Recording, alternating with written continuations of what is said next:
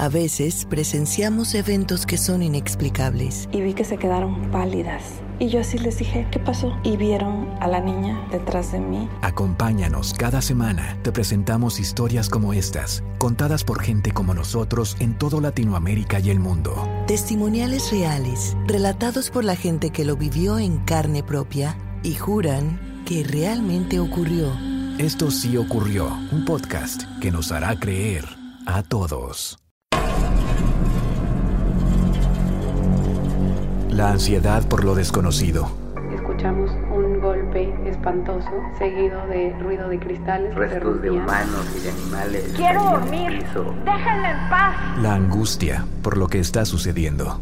En la mañana que me levanté, está una muñeca ahí acostada conmigo. Y ella me dijo, no, mamá, yo no la acosté ahí. El miedo. Allí habían velado a una persona que había sufrido. Yo le decía que veía a un niño en el espejo. Y pues no me creían. Esto sí ocurrió.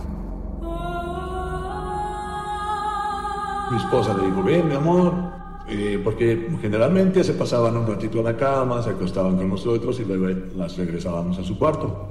Y nadie entró, pero cuando abrió la puerta no había absolutamente nadie. Hola y bienvenido de nuevo a Esto sí ocurrió. Hoy escucharemos el testimonio de Manuel.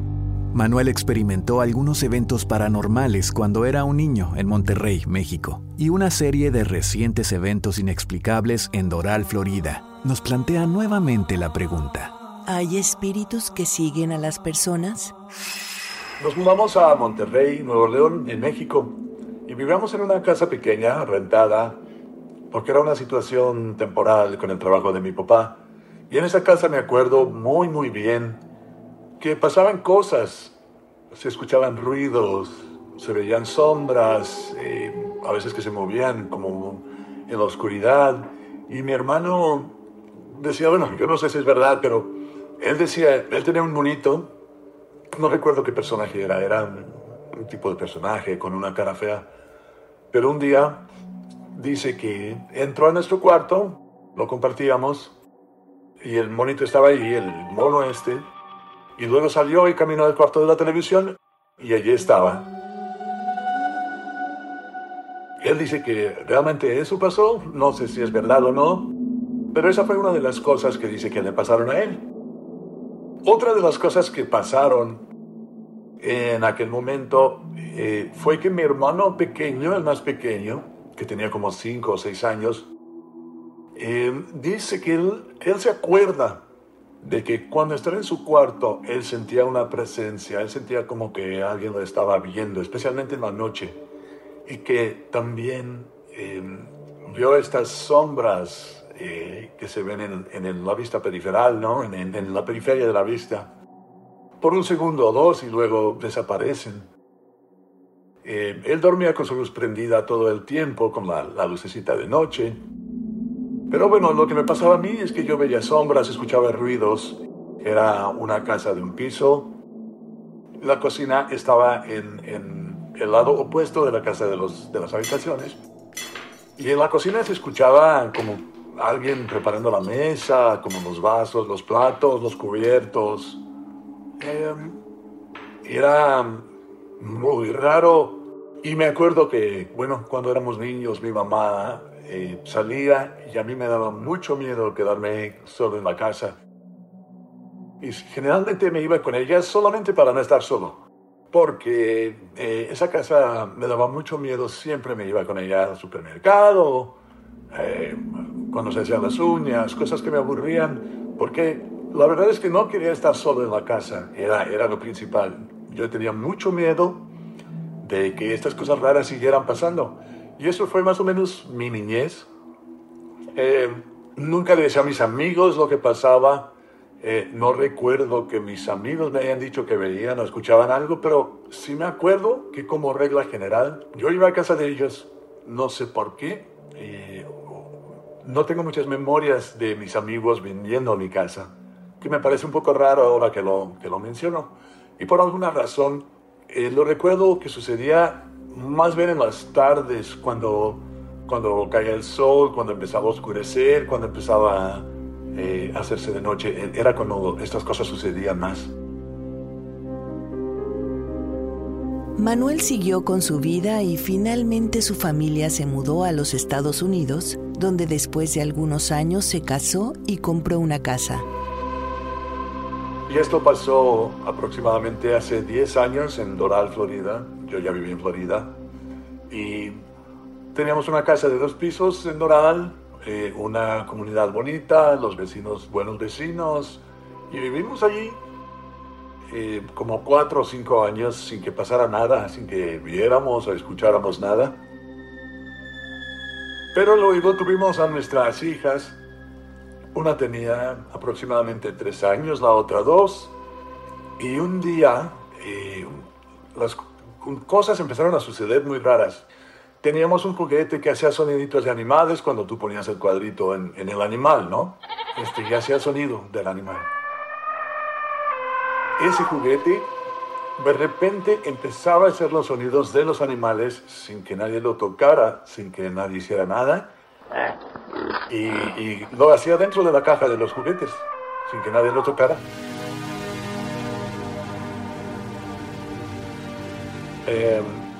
No estábamos seguros qué es lo que estaba pasando, lo checamos un par de veces.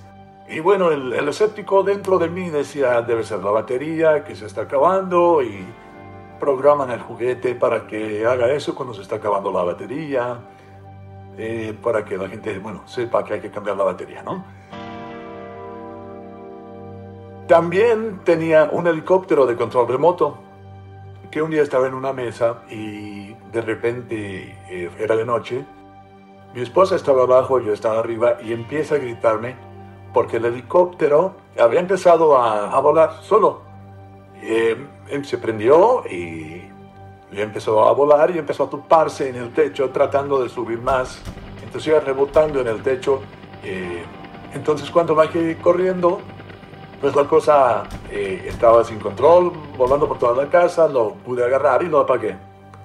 Estaba prendido, o sea que pensé, quizá porque estaba prendido, alguien prendió algo en otra casa de al lado, o la casa de atrás, y que tenía la misma frecuencia en el control remoto, y por eso el helicóptero empezó a volar solo. Esa fue mi teoría en ese momento, mi explicación. Mi esposa estaba asustada, yo estaba tratando de no estarlo, pero esa fue otra de las pequeñas cosas que pasó. Después de que pasó eso, ha de haber sido, un par de semanas después, estábamos ya súper dormidos, eran como las 4 de la mañana, y la luz del cuarto con el ventilador se prende a todo lo que da. Tanto la luz como el ventilador, dándole a todo. Nos despertamos desorientados, veo la hora, son las 4 de la mañana. Es súper raro, ¿qué está pasando? Entonces lo apagamos, mi esposa está asustada otra vez y empieza a decir, están pasando muchas cosas en esta casa. Y yo le dije, la misma cosa que con el helicóptero, ¿no? Alguien tiene el control con la misma frecuencia, en la otra casa de al lado lo prendieron. Y de alguna manera llegó y llegó al nuestro y lo prendió. No estoy seguro si lo estaba diciendo para convencerme a mí o convencer a mi esposa. Pero lo dejamos ahí y eso no volvió a suceder. A pesar de que Manuel había experimentado eventos paranormales en su infancia, su mente adulta trató de encontrar explicaciones lógicas para estos sucesos. Y sí, tal vez podrían tener explicaciones mundanas. El helicóptero, el juguete, el ventilador, pero la experiencia inexplicable más aterradora aún estaba por llegar. Un día ya estábamos acostados, nos íbamos a dormir, las niñas estaban dormidas en su cuarto. Eran, aproximadamente las 11 de la noche, teníamos la televisión prendida y los dos estábamos, leyendo un libro en nuestro iPad o algo antes de dormir, pero lo que sí recuerdo es que estábamos totalmente despiertos, no estábamos soñolientos todavía, estábamos completamente despiertos, sentados en la cama leyendo, y teníamos un piso de lámina que claramente se escuchaba cuando alguien caminaba, ¿no? Cuando se acercaban del cuarto de las niñas a nuestro cuarto se escuchaban los pasitos, la puerta estaba poquitito abierta, y este piso pues siempre sonaba cuando alguien se acercaba, y esa noche estábamos viendo la tele y escuchamos pasitos que se acercan desde el cuarto de las niñas a nuestro cuarto. Era simplemente pues el sonido de pasitos acercándose. Y el piso tenía una moldura entre el pasillo y nuestro cuarto, justo donde se juntan los dos laminados, que estaba un poco flojo, y cuando la pisabas, rechinaba. Entonces, o sea, no estaba totalmente pegada, cada vez que la pisabas hacía un ruidito. Entonces escuchamos los pasitos, escuchamos el rechinido, y empezamos a decir: Emma, pasa mi amor, pásale, como todas las noches. Mi esposa le dijo: ven mi amor, porque generalmente se pasaban un ratito a la cama, se acostaban con nosotros y luego las regresábamos a su cuarto. Y nadie entró. Y bueno, esto fue, no sé qué te digo, como 5 o 10 segundos, fue súper rápido. Entonces me levanté y fui a abrirle la puerta bien para que pudiera entrar y dormir con nosotros un rato. Pero cuando abro la puerta, no había absolutamente nadie. Nadie estaba ahí. Y nunca escuchamos los pasitos de regreso. Entonces corro al cuarto de las niñas y las dos están totalmente dormidas, súpitas, con las cobijas cubiertas. Y la verdad es que no hubieran tenido tiempo de regresar corriendo, acostarse y taparse. No había tiempo para que una niña de 3 años hiciera eso, ¿no? Estaban súper relajadas, súper tranquilitas, dormidas. La toqué, la traté de despertar, no fue ella, no fue su hermana, fue súper raro. Y esa fue la primera vez que no tenía una explicación para lo que pasó. Así que regresé y le dije a mi esposa. También ella fue al cuarto, las vio totalmente dormidas, en paz y tranquilas, y no había manera de que alguien se hubiera despertado, caminado a nuestro cuarto y regresado en ese tiempo. Nos tratamos de dormir. Fue difícil porque había sido una experiencia muy extraña, eso de abrir la puerta y que no hubiera nadie, cuando claramente escuchamos los pasitos. Claramente los escuchamos, el rechinido de la moldura. O sea, era algo, un sonido súper familiar para nosotros porque era una cuestión diaria, de muchas veces al día. Entonces, y bueno, por fin conseguimos dormirnos. Las cosas que suceden de noche siempre dan más miedo, pero recuerda,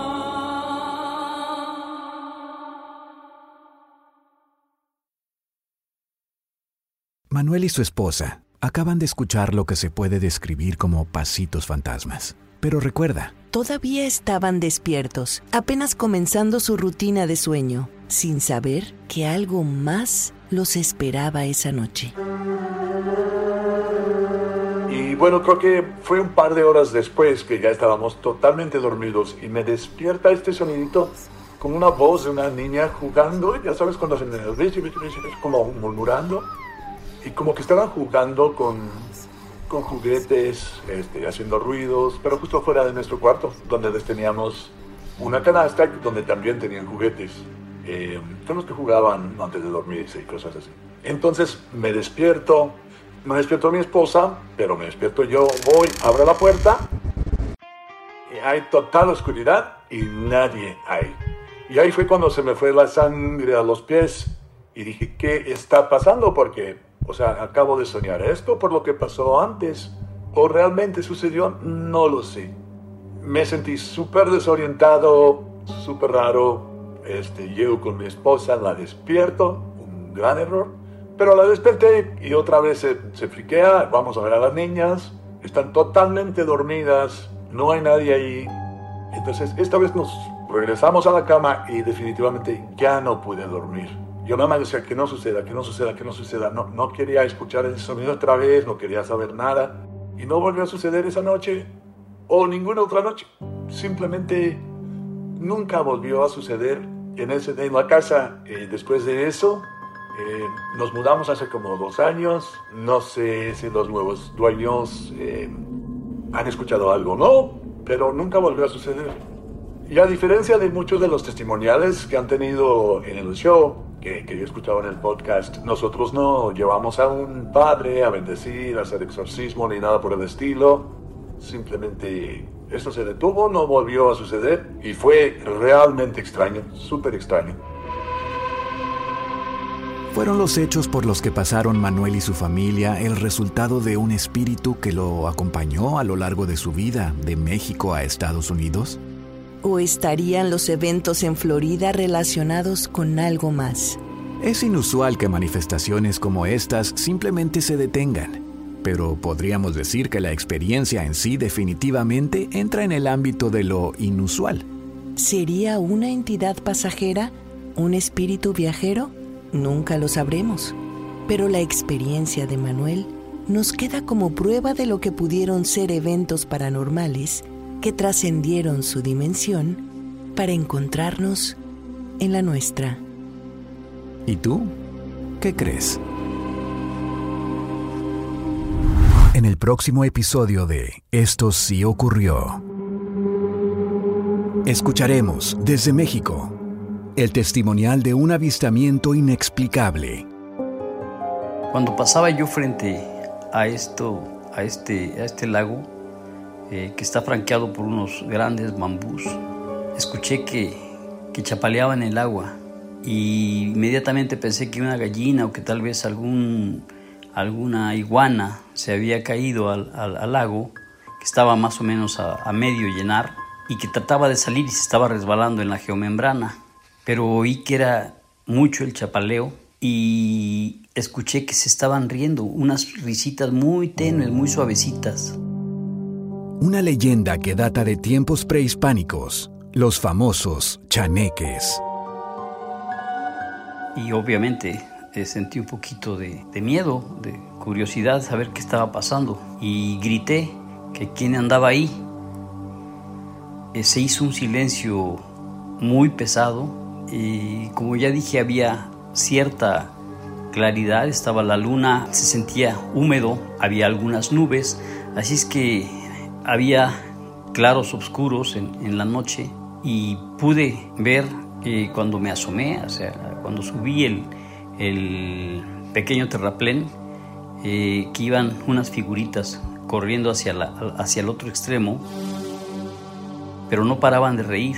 Eran 6 niños más o menos, no recuerdo, era un grupito de niños desnudos, prietitos, negritos, con cabelleras hirsutos, cabezas muy redondas. Seres interdimensionales encargados de cuidar la naturaleza y la fauna silvestre. Escuché algunas veces respecto de los chaneques y pues ciertamente yo aquí tengo muchos animales, como dije, soy médico veterinario y se habla que ellos protegen la vida silvestre, protegen el bosque. Ellos se enfilaron hacia el río, hacia un grupo de carrizos que se encuentra al final, y ahí se perdieron. Yo pues sentí escalofríos, máxime que las gallinas también empezaron a cacaraquear de una manera muy extraña, como cuando se espantan, y todo se tornó silencio posteriormente. Me fui lentamente hacia la casa, sin dejar de voltear continuamente hacia el lugar, y pues me vine a encerrar a mi recámara.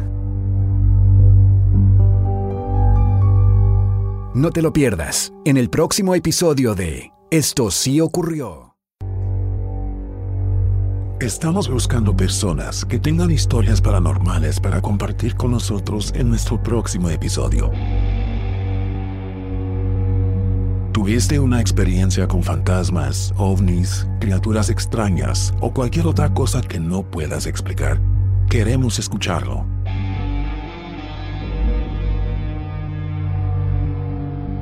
Si tienes una historia que quieras compartir, por favor, comunícate con nosotros a través de nuestra página de Facebook. Nos encantaría hablar contigo y escuchar lo que tienes que decir. Si siempre has querido hablar sobre una experiencia paranormal que has tenido, esta es tu oportunidad.